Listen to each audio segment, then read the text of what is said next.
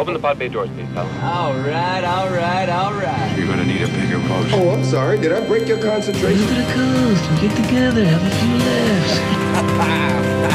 A Movie Odyssey with Brad Patello, Gus Trout, and Adam Lucas. Look what I got. You're going to appreciate this. A visual for the podcast listeners. Ooh, yeah. Don't say what it is. It's the Pittsburgh Penguins. It's a jersey can. Is that blue light? Pittsburgh. Yeah. Or blue? It's just blue. Yeah. Labatt. Where's your Red Wings classic one? 90s. If there's a Red Wings one, I love the colors of the They Red still have a Wings. team in Detroit? Yeah, they That's do. a city? They never Okay. make the playoffs anymore. But Well, Penguins broke their playoff streak, right? Like the year before last or whatever. It was the longest active playoff streak in all professional sports. yeah, good. Hey, But now they Detroit suck. Lions made history, NFL history, a few years back. They went 0-16. No team had ever done that before. So Hey, you got to break ground. You got to find your niche. breaking new ground. Like our niche, podcasting for no one. Yeah. No one's thought of that before. Podcasting no one wants to listen to. Okay.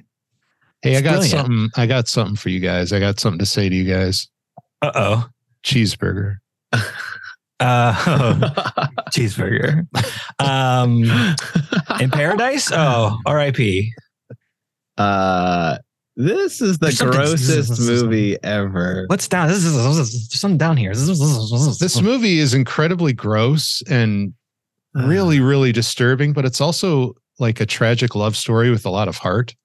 Yeah, we're talking about The Notebook today. Yeah. Yes. And it's disgusting. Yeah, like kissing. You disgust me. Ugh. In the rain. Ugh. You're so wet. Ugh. All your clothes are all clingy. Ugh. No, we're talking about The Fly. They should have named it two Cheeseburger Two Hands. This is like the quintessential Jeff Goldblum I was going to say that. role, right? I mean, this is he's solidifying Everything he himself does. in like cinematic history. And all of his mannerisms and like the way he's performing is so perfect. Like this is the perfect role for him. And do you think this is where I think he was always kind of fit and like, you know, he's like 70s, 80s fit, which like for whatever reason everybody was a little bit, but like tapeworms and other parasites. I'm kidding. But like, you know what I mean? Like he must, I think he really, he looks great. He looks in this. really fucking good. Until he awesome. doesn't. Yeah. Until he turns into a fly. And what? He only Then he gets looks better. like shit. He's aging like a fine wine. Well, hell, let's do a classic intro and get into this caper. Yeah, classic intro. He's aging like a wet, sloppy cheese. Like Bob Dylan. Like a cheeseburger. He's aging like Bob Dylan cheeseburger. Bob Dylan was a cheeseburger. All right, gang. Well, thanks for joining us again. This is, I think, the last of our fall spooktacular, unless you guys want to do another. Well, I guess we we don't know what we're doing next, so who knows? Yeah, we don't. This was the end of our plan for the horror fest. I understand that this won't come out until, all right, like you guys explained it to me very detailed last Right. recording. But man, it still feels wrong, you know? I'm very down with doing another horror film, but I guess we can talk about that. Well, we'll see. This might be the last episode, or maybe the second to last episode. Lucas still has his Inferno colors. Yeah, We do my have the Giallo Inferno lighting. Yeah, that's Figured awesome why not? lighting. The Fly, 1986, David Cronenberg, quintessential Cronenberg, quintessential body horror. Also, in a way, this is almost the perfect body horror film. Oh yeah, he really mastered it by 86. Oh, his yeah. whole career. After Videodrome and scanners and all that. The gore in this, we'll get into it. I finally saw Scanners. I went on a bit of a Cronenberg tear. I'll get into that later. Oh, it's I don't know what I've been doing. It's so good. All I knew of it was the head explosion GIF. The GIF, and that was always used in like the Daily Show or some kind of random late night kind of like thing. So it's like I knew even when I saw that movie as a kid, I knew what Scanners was. Like that scene was so like in the zeitgeist or whatever. Yeah, even then, like even before it became a GIF, it was like an iconic scene. Well, I think I also saw this movie really young too. Way me too. Young. I saw it back in the day. For And sure. man, This it came out fucked me the up. same year you were born. Yeah, 86 is a 86. great movie year. Big Trouble in Yeah. Little China, The Fly, other movies I can't Aliens. think of right now. Aliens. Aliens. Yeah, thank you. So this is another remake. The Blob was a remake. This is a remake. Original film came out in 1958 based on a short story published in Playboy, which I only read for the articles. It has more than articles. Yeah, apparently there's ladies in it too. But That's they have not. good That seems articles, yeah. unsafe. I Yeah. feel like ladies should be safe at home in the kitchen. What? No, I didn't say that. No, cut that. That's totally Cut going that. in. Totally going in. It's only funny because of how not true it is that I think Right. that. Right. Yes. Yeah. Adam's a good guy. Oh, that just made it so much worse. Oh no. It was all fun and games until that line. Yeah, body horror, man. This movie has Ugh. almost a perfect script. Again, like the script is so tight.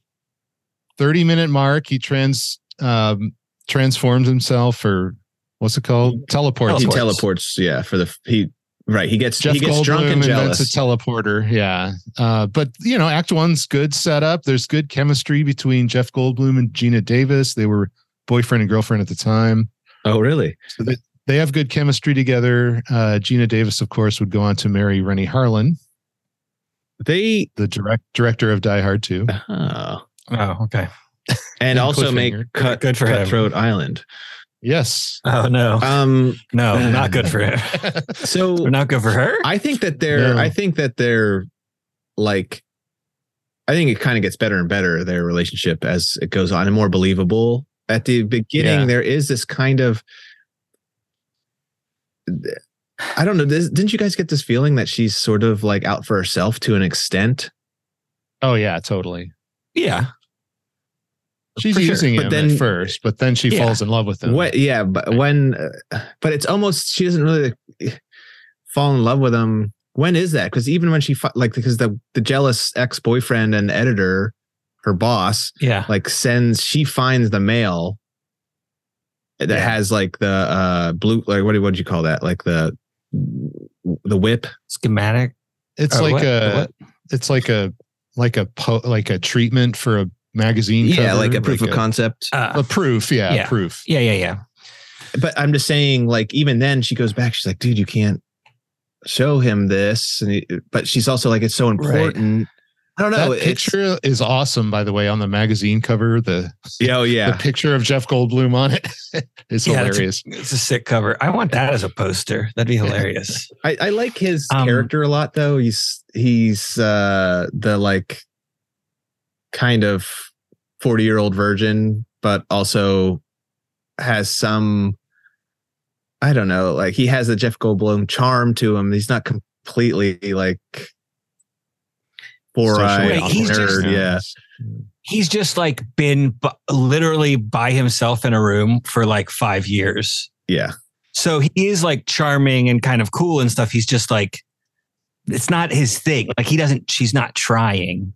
Yeah. I don't know. Yeah. I mean, he pulls He's- it off well. It's like he is kind of like a nerd who's a little out of touch, but he is just like a naturally. I mean, he's just He just kind of doesn't give a shit Yeah. too. Like he's just going for it. He's got a natural charm to him, and Yeah, he's just he's a charming been guy. living in a bubble for years working on this Right. project. He has no social life. So he gets kind of like over attached to her very quickly, Yeah. which leads to then his ultimate Yeah. demise. And their relationship, I mean, this movie has been likened to somebody with terminal disease or like aging or dementia or any kind of degenerative disease from someone you love who like just there's no cure and it's just See, you're a yeah, loved one. It's the kind of like that, like the Gina theme. Davis should have just done a new Gingrich and just like ditched him and got a new hot scientist Yeah. boyfriend.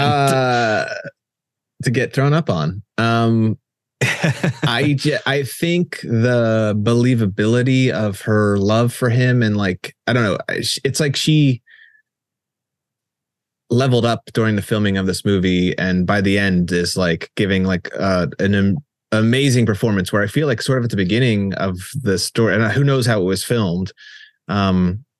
Feels like it feels stiff to me. There's a lot of I don't know. I was like, I don't remember it being this stiff feeling. I think that they were trying. I think Cronenberg was trying to make it like not overly cutesy. Cheesy. Yeah. No, yeah, I think he was trying to make it like bad. He's like, I need to make it this because if I don't, it'll be super stiff and not believable at all because I want to blow people's heads up. Overthinking it. Right. You know what I mean? But I think he was trying to be like, I think because I agree with you, but I think that was intentional, that she doesn't really realize how in love with him she is until he's not there anymore, really. Do you know what I mean? Like she took him for granted. It's when he leaves that night. Yeah. When she leaves that night, which is not in any way. Well, she's like, oh shit, I have to go like figure this out and like squash this. Right. Beef. She's trying, but she doesn't tell him what's going on. Which then she's like, I gotta go. But that leads him to kind of be like, oh, like when he's walking around drinking the champagne by himself and like. It's like, of course, like, the ex-boyfriend. What was I thinking? If you look fine, of course you're fine. Look at that. I can tell that. Anybody can tell that. The characters all kind of evolve. I think part of that too is it's a remake of a 50s B movie. Like, sure, it has that sort of inherent cheese to it. Mm-hmm. But the characters, I think the beginning is supposed to be the whole meet cute is supposed to be like very stereotypical movie bullshit. Yeah. I'm just saying, I just think, gets weirder. Which I'm fine weirder. with that. I think I'm saying it's the performances. It's not Jeff Goldblum. It's Gina Davis. Well, I think that's the direction then, because we both know they can act. Yeah. Do you know what I'm saying? Because by the end of the movie, Gina Davis is like fucking absolutely crushing. Right. So good. Right. Yeah. Maybe she was supposed to be like uninterested in him at first. And or just maybe they just didn't find their stride as a unit. Do you know, like the directors, actors all together, like it can take time to develop that chemistry, but it doesn't ruin the movie. No, not at all. I think that Jeff Goldblum's such a brilliant choice for this. Like, he brings a lot of levity to it. He has some really funny lines. Yeah. Like all the funny stuff comes from him. Like has some pretty funny lines. Yeah, the cheeseburger. Not the first choice. Apparently, John Lithgow turned it down. Said it was too gross. God, no. I mean, that would have been interesting, but but like, it would have been like, and I bet it would. They couldn't have cast Gina then, right? John like that. I don't know. Well, Gina was suggested by Jeff after Jeff was cast. Gotcha. So hey, how about my girlfriend? And if you don't, I'm gonna be in deep shit. Like, I have a thing for blinking for real on camera, and Gina's down. So, what do you say? It's pretty good, Jeff Goldblum. They were convincing. Their boinking is convincing boinking, like not in a gratuitous way, but just like. Quick sidebar. I was convinced. Sidebar. This it has something with physical contact. When that fucking baboon runs and jumps into his arms, baboons are fucking terrifying, and it's like a male baboon. Eat your face off. Yeah, and it just like. And Jeff's just petting him. He's hugging so into him, it. And how many times did they have to do that? Like, holy shit. Jeff Goldblum. Yeah, it's like that right there is like Lifetime Achievement Award acting. And he had to get in that fucking outfit all the time. And his like shivering kind of like he's like little fly, like just good animal. Well, chimpanzees are super dangerous. You've heard this they're like people getting their arms ripped off and faces ripped off and stuff like super. Apparently Jeff Goldblum and the baboon had a good relationship though. Like Jeff is 6'4".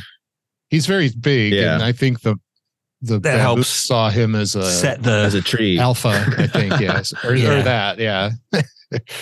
Mama, look at those pecs. Mama. I love that scene whenever he kind of like gets up after they're like, it's like after they've maybe had sex or something or made love. The boinking, the convincing boinking. The convincing boinking. And Loft apartment that giant sliding metal door. So cool. We got to talk about his apartment. Yeah. After you finish your thought it's a great exhibition of his apartment because he's like doing all the crazy gymnastic shit. And it's just a cool, when he's like quiet moment where there's no, and he doesn't know she's watching. Music, it's kind of like white noisy kind of. I can't really remember, but like how he like the guy's like stepping on the when he's going around the thing and he's like and he steps on the ceiling. There's some really fun sound design in this movie with the score increasingly getting like or vibrating wing flappy vibrato. Yeah. Howard Shore doing the score, of course. What else is Shore knows how to score. Yes, this is what I've always said. Sure does. If you want to win the game, give Shore the rock. Shore knows how to score. Okay. There was a rotating set. I wondered if that was on it. Like the footage of him. I bet it's just like an awesome like gymnast dude doing all that crazy shit. Yeah. Yeah. I think there was a stunt guy for that. Crawling shit is awesome. That's Goldblum too. Yeah. Rotating set. Yeah, take like that, Chris Nolan. Yeah. This is 1986, you piece of shit. But you don't think about it. Like, it's a really smooth shot, It really is. I mean, the very end when he jumps onto the floor, it's still tilted in a way. Right. So his weight doesn't land quite right. But other than that, the most impressive thing is that there's no like vibration or anything, because that's the hardest thing about doing those, because the camera has to be attached to the thing that's rotating, and to have everything locked down, and he's jumping around. It has to be built so solid and has to roll so smooth. And how messy obviously all the props are made in a way that they're not like loose, or they're like have something on it so that's like not like a piece of paper is not flapping up or something like that, or a piece of cloth. It's all cake, actually. But that makes a lot of sense. When you think about it, but he's like a nerdy, non-hygienic kind of, it's like a messy all over the place. He's always got like food and mess and like he doesn't really clean up as it goes on. It gets worse and worse too. All the Crush soda cans everywhere. Candy bars or chocolate bars. When he goes to the fucking bar and he doesn't have a shirt on, and he's got his fucking jacket and he orders a scotch and he just pulls out a fucking like long chocolate bar and he starts eating it and getting on that girl with his horrible acne. Yeah. And snaps that dude's arm. So fucking gross. It's so visceral really and tangible and body horror that we see, kind of. Like, Act 2 is all about him kind of gradually getting worse. He's got the hair in his chest. The hairs. And I mean, just you see the inside out baboon, which is that's pretty horrible. Oh, that's that scene precursor. That's ridiculous. So fucking horrible. I gotta point this out, and I would be remiss if I didn't. In the first Star Trek movie, there's a scene where God they have damn the it. teleporters. There's a scene where somebody gets turned inside out by a teleporter. You don't show it, but they describe it. Scotty. Scotty. He doesn't know. How iconic are the teleporter designs? Oh, I know. Yeah. I mean, that's sort of like, hey, you're going to make some teleporters, and you just like the artist just unknowingly, subconscious, just draws that teleporter. Like that shows up all the time. That kind of, I can't think of it. Like it's just so this movie. And then him standing in there, like with the shirt off in the smoke and being all Jeff Goldblum, like all naked. Yeah. With his leg up. It's better than it's that in the Jurassic Park. The breathing laying on the table, with the shirt. Yeah. Which in Jurassic Park he got like fucking jacked. He's even jacked more in this too. I think he was doing some more jacked drugs in Life Aquatic. Oh yeah. Yeah. At the end when he got shot and he has like the dude likes to work out, I guess. It must be all that jazz piano he plays. That was really him playing the piano. Oh no, he can play the fuck out of the piano. Yeah, because when he first gets to his apartment, he just starts playing the piano. I wish they utilized that more in movies. I kind of feel like that was not in the script. They were like, Well, either he was or Cronenberg was like, hey, put a piano in my thing, and that's where I gotta play the piano, and which could have been kind of cool, like him going further and maybe like losing his ability because his fingers are getting like weirder. Yeah, he like his fingernails fall off on the keys. Ivories on the ivories. So there's a scene. Did you notice there's a scene where he's chewing his fingernail at the beginning of the movie when he meets her? Oh, he's like chewing on his fingernail. Nervously. Oh, it's foreshadowing. A little bit of a foreshadowing. What did you? What did you think? You had never seen this, Lucas. Tell us your like thoughts on. I think I had seen it. You fucker! You made me rewatch this fucking gross ass movie.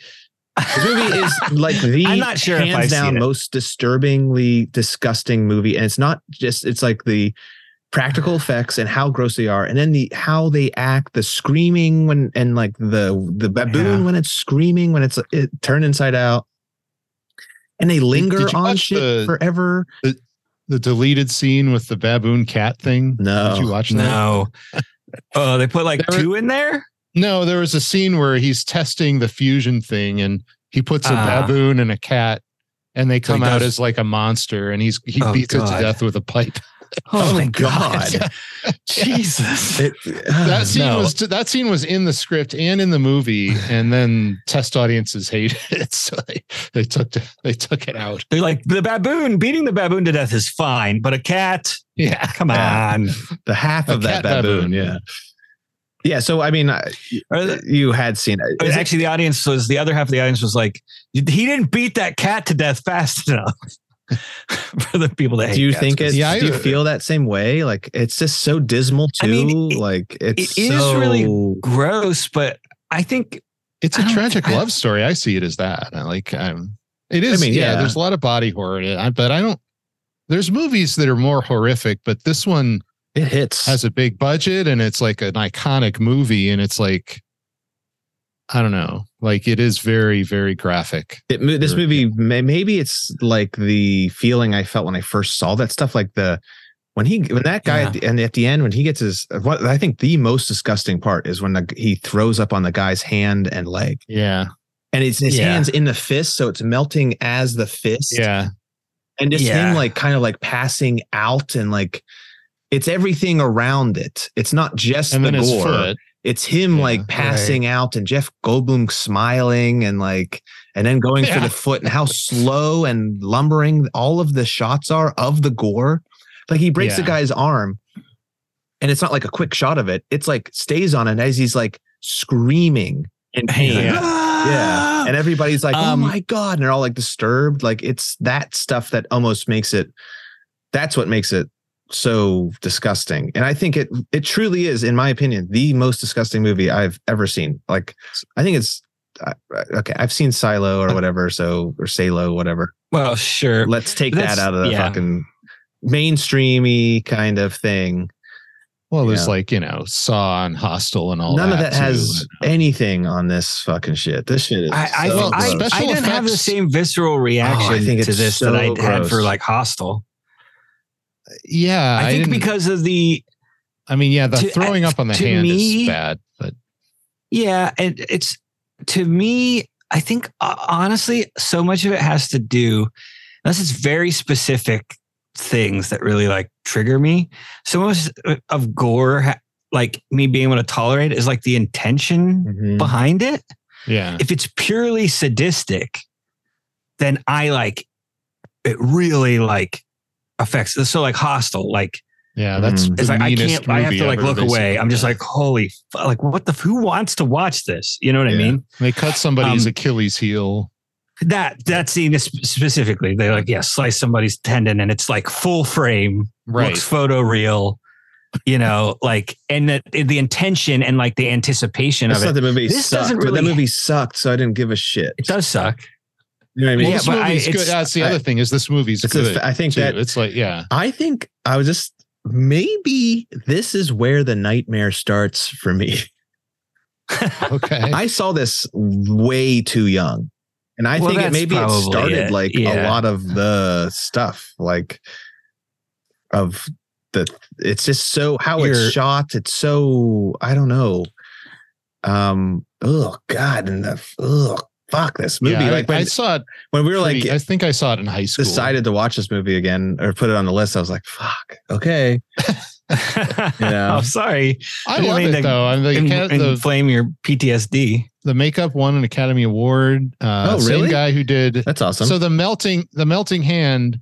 Yeah. Same guy who did the melting face in Raiders, and it's basically the same effect. The exact same effect. Like yeah. And layers apparently it was even worse. Like he actually in the original cut he ate the guy's foot after, like you can hear him sucking it up after severing it because you can hear like when the fucking video of he's like, hey kids, eat. Hey kids, oh yeah, let's watch how a fly right Brundlefly a Brundlefly eats. Brundlefly. Here's how how does Brundlefly eat? And I think it's so more effective instead of actually showing it where it just goes off and you hear like and then like like that and see the reaction of the guy reacting to it. Yeah. But you do see it. Like he's kind of still human. He goes through a bunch of different phases, but he's mostly human still. And he gets out a donut and pukes on it. And then he goes, oh, that's disgusting. Like he didn't. Oh, that's right. That's gross. He's been by himself. By that. Yeah. Because he's losing his humanity. Yeah. Yeah. His little falling off wiener in there. I think all of that stuff is so. Oh God, that's that right. idea, like that nightmare of like your teeth falling out or something like that, or losing. Yeah. Idea of losing limbs and stuff is so. Turning into a fly. It's not the turning into a fly. It's the fingernails. It starts with just the fingernails. And that scene is like horrific, is just pulling off his fingernail, and he does it so slowly. And it's bad. Yeah. But then, he's got jars of his own body parts in the medicine cabinet in his awesome loft, by the way. That loft is amazing. Ugh, it's the best. You get a lot of geography of it too. So it's upstairs probably because they show him walking up a bunch of stairs. Right, he's got to carry the girl. Yeah, right. And then there's many shots of Geena Davis walking down that hallway. So the whole building, you get a sense of the geography of it. You know. Yeah, I mean, a lot of I mean, how much of the movie takes place? It's like it's a well written, like, you know, budgeted movie. I feel like that so much of the movie takes place in that, like I would say 85%. That his laboratory is Elsa's house. Yeah. So it saves a lot of, you know, like you don't have to do as many transitions and stuff. You could literally just walk, straight from boinking to backflips to science. Yeah. Fucking baboon all in one room. Fucking flipped inside out. Screaming. I have to program animatronics algorithm. So you get the inside out baboon animatronic, and then like the animatronic at the end when he's the full on fly monster. Awesome. Oh, it looks great, right? The transformation there, whenever he's like fully breaking apart, like she rips the jaw. Yeah. Which kind of like ignites the whole thing. Yeah. God damn. Great scene. And it's so slimy and gross. And it is the most dismal fucking ending ever. This is the most dismal. It's just Geena Davis crying after she blows her boyfriend's head off with a fucking shotgun that's turned into a fucking fly, and she still has a weird fly baby inside her stomach. Not only is he still a fly, but he's now a fly and part of the teleporter too. Like, because he fused himself with the teleporter. Yeah. Now the teleporter broke. Yeah. Parts of the teleporter because the thing malfunctioned. The guy shot. I never noticed that. I miss. It's so gross. I'm like, just. Yeah, that's awesome. That's so Cronenberg, obviously. He's crawling out, and it's like he's the Brundlefly, but now he's Brundlefly and teleporter. Cyber Brundlefly. Yeah. And he's got like this thing on his back, like that's shaped like it, and there's wires coming out. He doesn't have legs anymore. It's just wires that he's got to drag around. And then the gesture of him putting the shotgun on his own head is very, very dark. And it ends there. Yeah, man. Well, hey, listen, Gus, I'm surprised Cronenberg didn't have her blow her own head off then, full on Romeo and Juliet. So, you know, it could have been worse. It could have been worse. I don't know. There were if some deleted endings. There. Honestly, that actually might be better. That's what Did you see Did you see the stop motion deleted ending? No. I meant to look up stuff last night. Forgot. There's an ending where they shot a stop motion baby that has butterfly wings. My God. Gina Davis dreams about. Butterfly wings? Yeah. Oh, her dream sense. is great because they do such a good job of making it not dreamy. Right. Yeah. And that's another great animatronic, the slug that comes out of her that's like the larvae. Yeah. So there's a couple different endings. There's something more in there. You don't really get a follow-up to there's the a baby. fucking maggot. She's pregnant and you don't really find out what happens at the end until you see the sequel, which did you guys see the sequel? I have seen the sequel and it's equally as it's not good, but it's disgusting. It's directed by the guy who did the effects for this, Chris Wallace. Oh, God, no, thank you. And it's got Eric Stoltz as his son now. And Gina Davis was supposed to have a cameo, but it got cut. It's completely in like the kid just gets like sent to some government lab. Right. And he wants to turn into a fly. Like he's my dad was a fly. My daddy's dad before him was a fly. Yeah. What's the whole thing with there's like a dog scene in that where they're trying to testing on this like kind of Beethoven looking dog and it gets all like disgusting. Yeah. I remember I watched it with my dad and my brother and maybe I was like homesick or it was like a really weird thing. Like mom wasn't around. My dad's like, well, let's watch The Fly too. How do you feel about being traumatized for the rest of your life? Remember that one time I traumatized you? Because you probably was like, hey, Gus, come and watch this, you know? Well, so there were a couple different endings that kind of gave a little bit of resolution to the pregnancy, which is noticeably missing in this ending. It just kind of cuts out. I think I'm not just because it's dismal and stuff it's the best. It's a great ending. Oh yeah. Yeah. It's where it should end. And it should leave you hanging on that. And it is ripe for a fucking sequel. And with idea, you don't find out what happens to the baby because she's considering getting rid of it. And then she kind of wants to keep it, but you never find out. Well, she feels bad, but she's like, I can't do it. It's going to be part fly though, right? Like it's going to be like 1/4 fly. She does say like, it could be normal for a while, but then, you know, I want this to happen. Or she says, I'll do it myself, which then like, oh yeah. Yeah. Like, ooh. Yeah. Hey, guess what I just found? There's a website called Kinder Trauma. Your happy childhood ends here. Where it's just all about movies that you saw when you were a kid that have ruined your life. And The Fly 2 are like, is on here. Transformers, the movie in there? That was mine. That was maybe. There's so many. Well, we talked about that, Gus. That's I re-listened to that episode on YouTube. Oh yeah.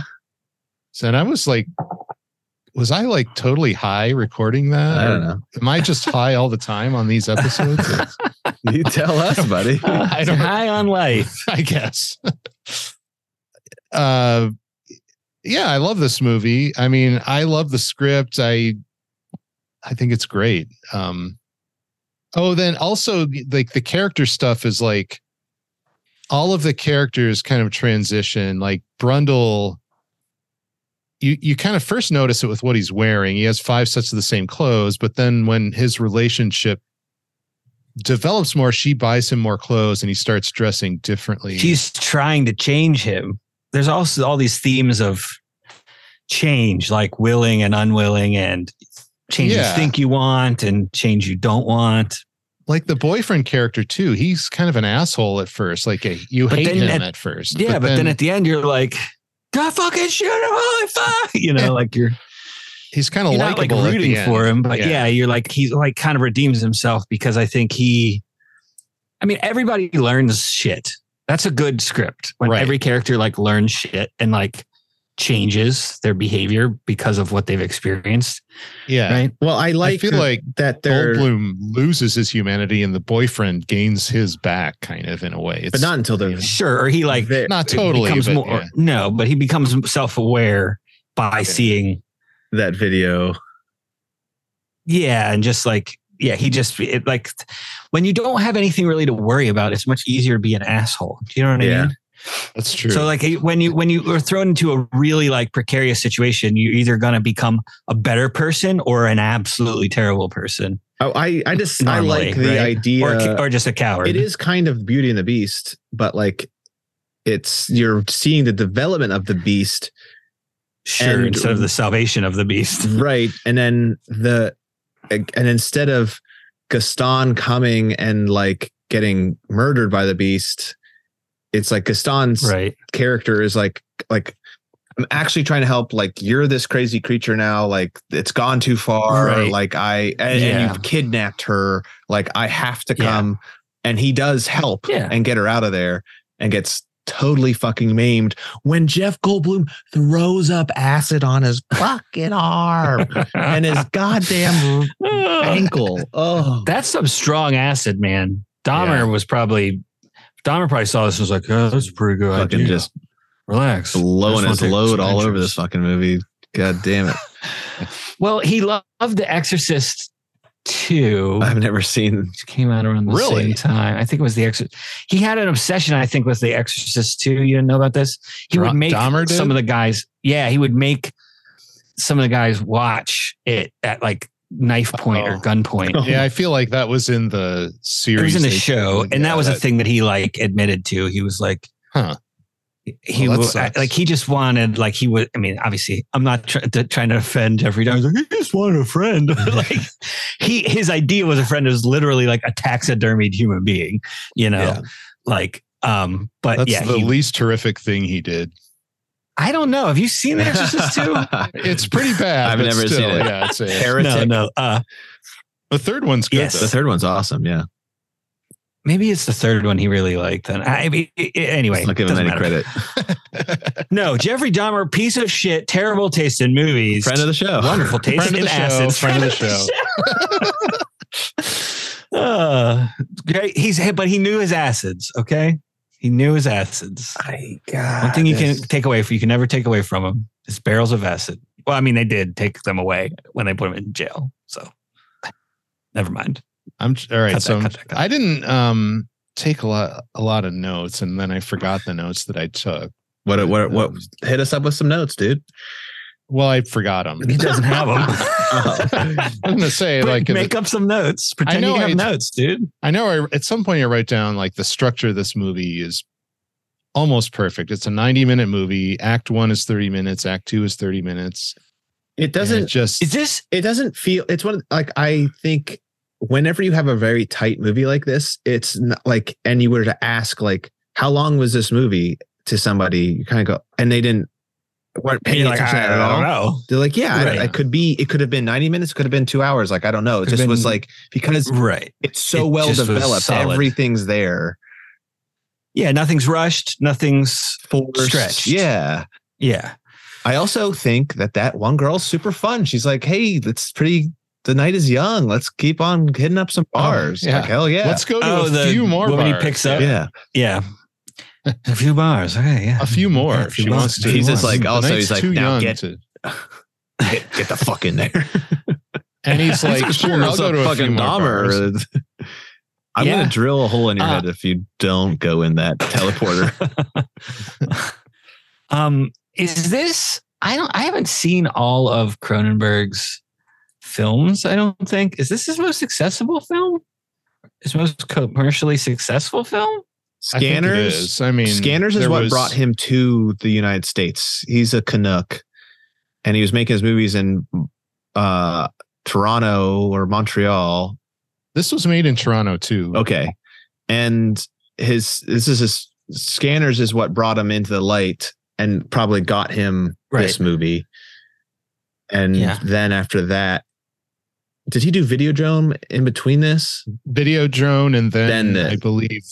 Well, I think there was Dead Ringers in there as well. Oh, fuck, Dead Ringers is 88. Wait, no, Dead Ringers is after. Sorry, Dead Ringers is after this. Dead Ringers is that might be my favorite of his movies. That's probably the least horrific of the ones you named. But I think it's also disturbing. It's not like. Well, this is like just kind of like a normal movie. Do you know what I mean? Yes, it has the beats Like, of a normal movie. If some dude who's like, oh, I saw The Thing. Yeah. And someone's like, oh, if you like The Thing, you should see The Fly. Yeah. That would totally make sense. Do you know what I mean? Like, you don't have to be. Oh, I think everybody saw this movie. I mean, I saw this movie when I was like 10. But yeah, I think this is like more horrific than The Thing.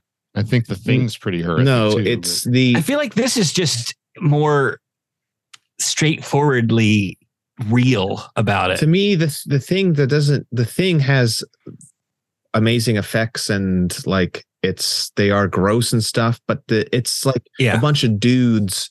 It's different whenever the context of like. I don't know. Sure, they're all hardened explorer guys. I don't know. Yeah. This is just like a mild-mannered, brilliant guy who's turning into a goddamn fly and his dick's falling off. Juxtaposing it with a romance as well. It's like the context is different and just it doesn't like where I can watch a thing 1,000 billion times over and over again. Like it doesn't have that effect on me at all. And it's the body horror of it too. I guess it is. The other one's body horror too, I guess. But like, I think it just must have implanted itself in your brain in such a way that like, I mean, I think that the suspense of The Thing, because I watched that. My dad was always like, this Gus, come in. This scene's awesome. This is really and like fuck you up. Watching that in The Thing, the whole like, being suspicious and like the blood testing scene, I remember very early. That scene's amazing. Yeah. But like, because the tension suspense of that film is what got me there. It's where this is just like the visceral experience of the sound design and the lingering of the shot. Yeah, how long he holds shots and stuff. And it's just the whole thing. It just all feels off from the beginning. It's not like it's as lighthearted as Cronenberg's gonna get, like at the beginning, which is not lighthearted at all. Like I mean, Naked Lunch is hilarious. Have you seen that? It's really funny. Yeah. That's one's grueling, in my opinion.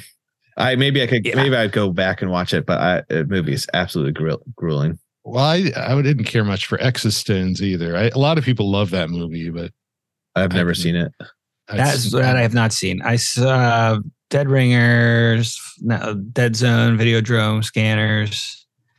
I hadn't seen anything before Scanners. Yeah, a lot of his stuff is like I haven't seen. I just recently Videodrome, Scanners, Dead Zone, of course. I forgot he did a History of Violence. Oh, Dead Zone is Dead Zone. Dead Zone is so bad. Well, what do you think? Should we rank this? Yeah, let's rank this piece of shit. Okay. I'm just kidding. I mean, all right. 1 to 10. Can we go first? Sure. Yeah. I'm gonna say that this is a 6.5. Okay. It's like solid, very tight, very well done. I don't think I'm gonna be super compelled to revisit it, But if somebody wanted to put it on, I wouldn't be like, nah, unless I was about to eat or something. I would say 6.5.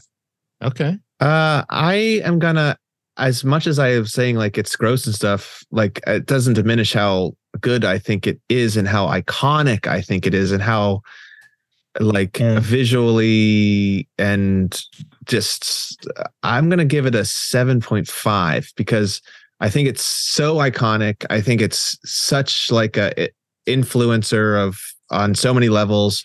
The design of it, the structure of it, the all the good stuff, the sound design, it's all there. I forgot. It's pretty fucking awesome.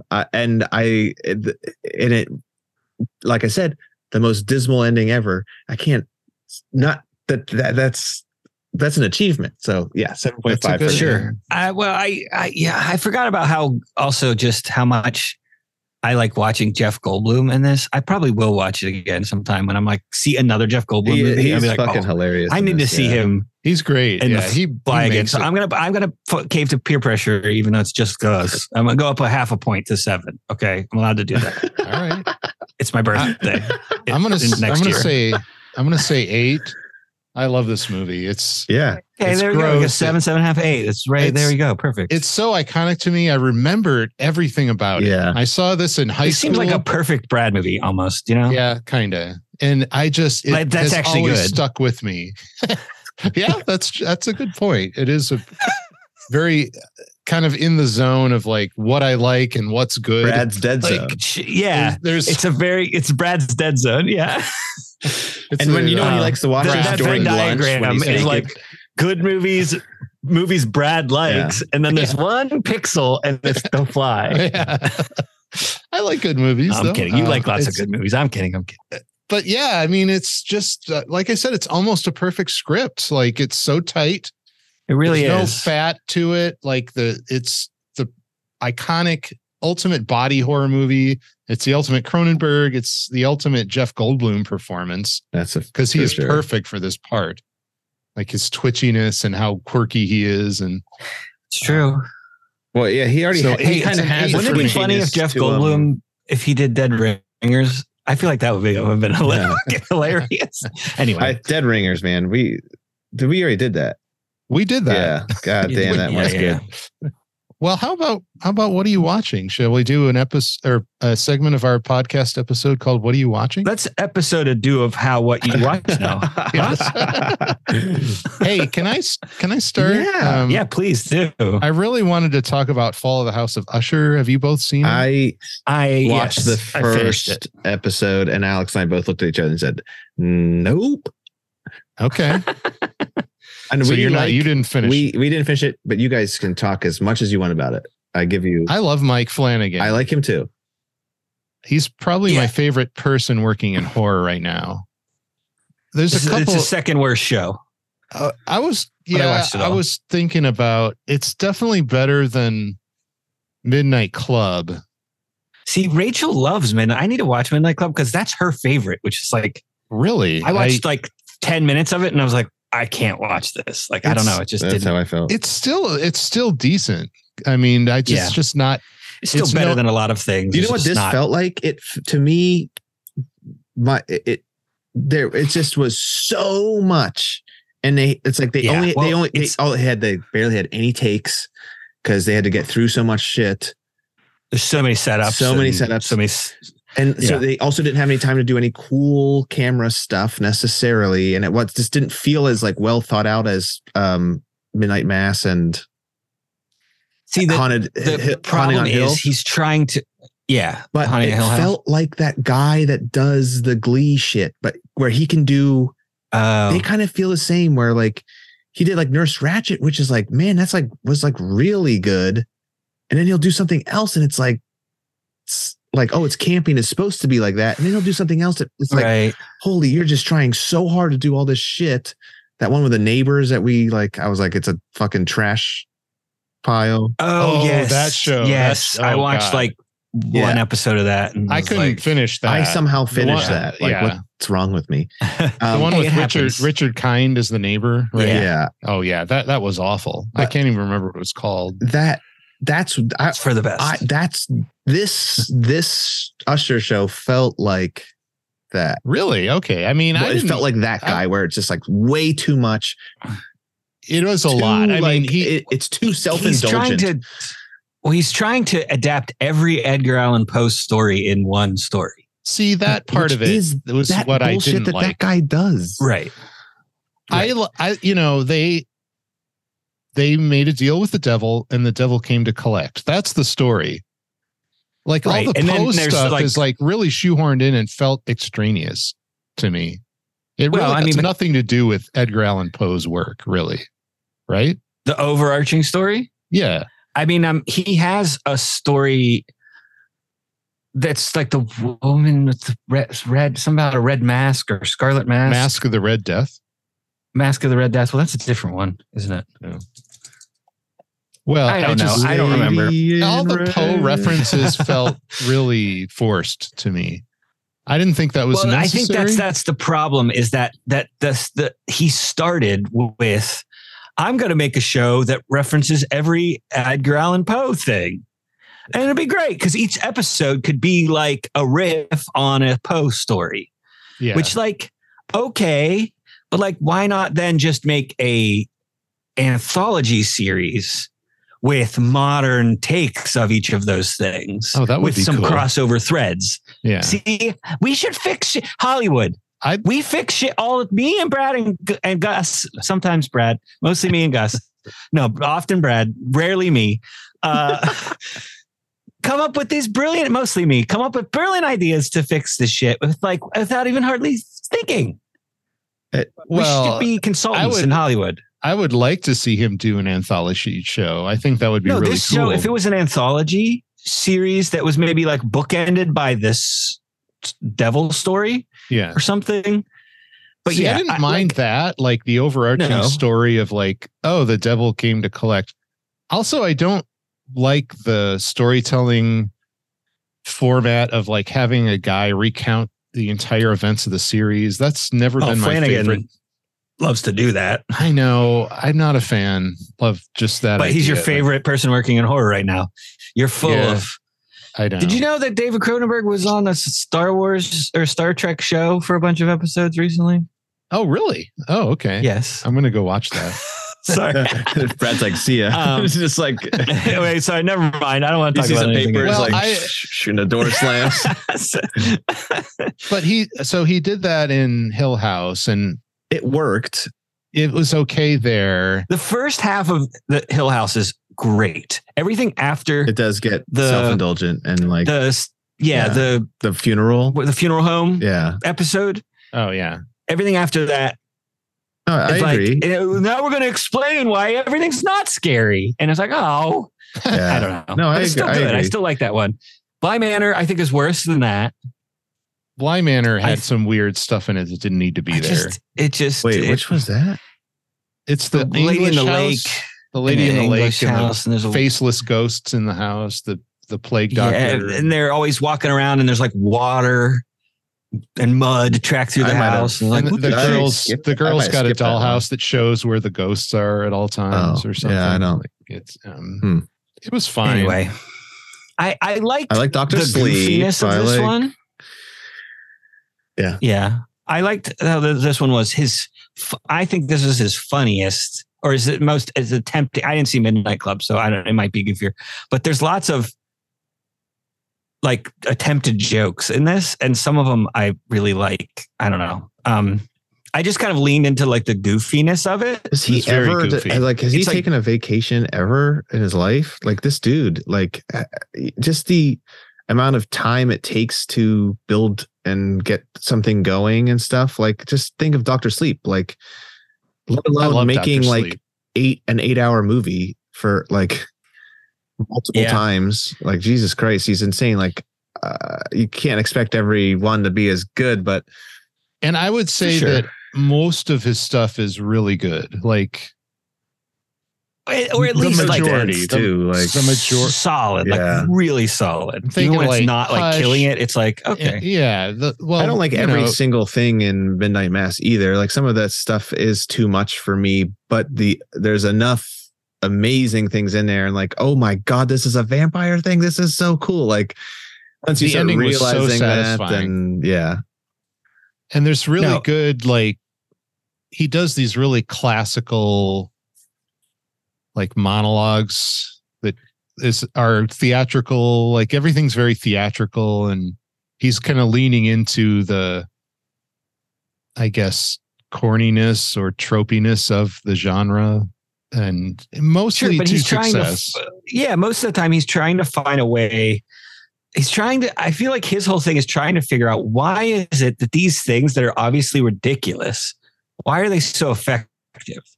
Right. And trying then to bridge that gap to like where the reality of it is, like what would the real human experience be like?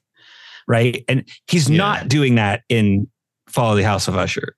Yeah. Midnight Mass did that the most successfully, like the human story. I mean, because I finished Follow the House of Usher in the last like 3 days, I watched all of Midnight Mass again because I was like, fuck, that was so good. I got to watch that again. I was just like remembering. Yeah, Midnight Mass is still his best work, head and shoulders above. All right, well, that's what I've been watching this week.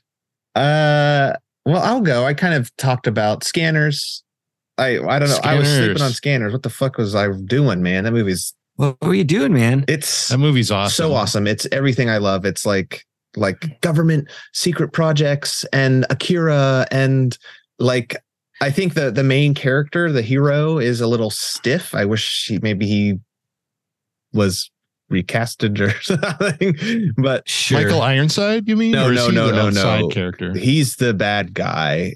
Okay. He's great. Yeah. And I was gonna say I love him in that. I love basically every single thing about the movie. I'm like, I was sleeping on Scanners. I fucked up. I'm here though, guys. I love that movie. Love that movie so much. It's on HBO right now.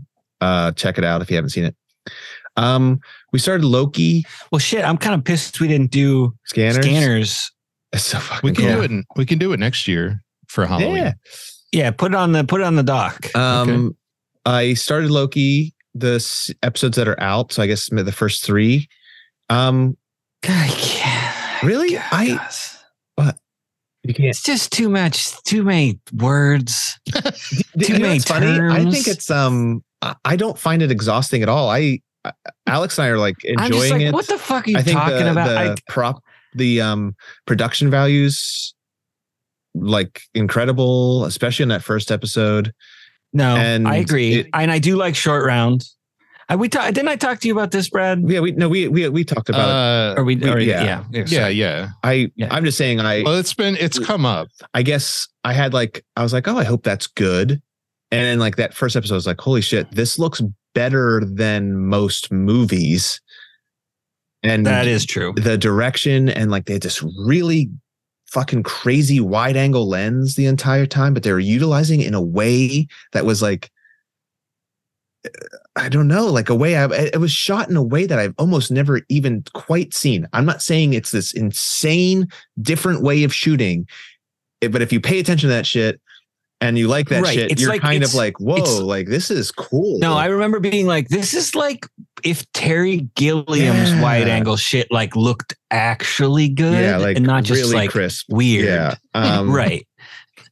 Like I love Terry Gilliam. Yeah, like, I literally probably one of my favorite directors, top 5 easy. Like, but yeah. No, I know what you mean. I think I understand. I kind of get what you're saying too. Like, wait, what are they fucking talking about? See, that's how I felt about House of Usher. I'm like, what? I just don't give a shit of what's going on. I love seeing rich people get their shit wrecked, though, Gus. Well, that's all it is. Yeah. It's all right, Lucas. What else? You got anything else? Or that's it. That's it. Lucas is okay.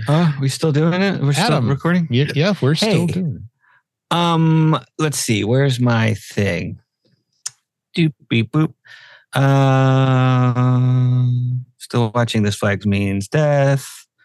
That's still fun. I like it. We were talking about Loki. Talked about Fall of the House of Usher. Oh, I watched that. I think I said last time I was like, I was going to watch this movie Black Death, and then I decided not to. The Sean Bean plague movie. Yep. Did you watch it? Yeah, I watched it. Yeah, it's fine. I finished it. It's fine. It's not. Yeah, it gets kind of interesting. Sean Bean dies in it. Yep, super great. Yeah. Then I watched this documentary, which I don't know if you'll either really like it, Gus, because it's about like an extremely remote, like outback town. Okay, I'm already into both it. have an affinity. Yeah, exactly. Affinity for these like weirdo alcoholics that live in like one of the least hospitable places on earth. It's called Last Stop Larrimah, LARRIMAH. What's it on? I don't remember. Damn it. That's maybe the Max. most important part. Well, Last Stop Mammer? Here, let me Larrimah. It's on it's an HBO original, so it's on Max. LARRIMAH, Larrimah. And it's about this town that literally has it's like less than 30 people live there or something. And somebody like disappeared.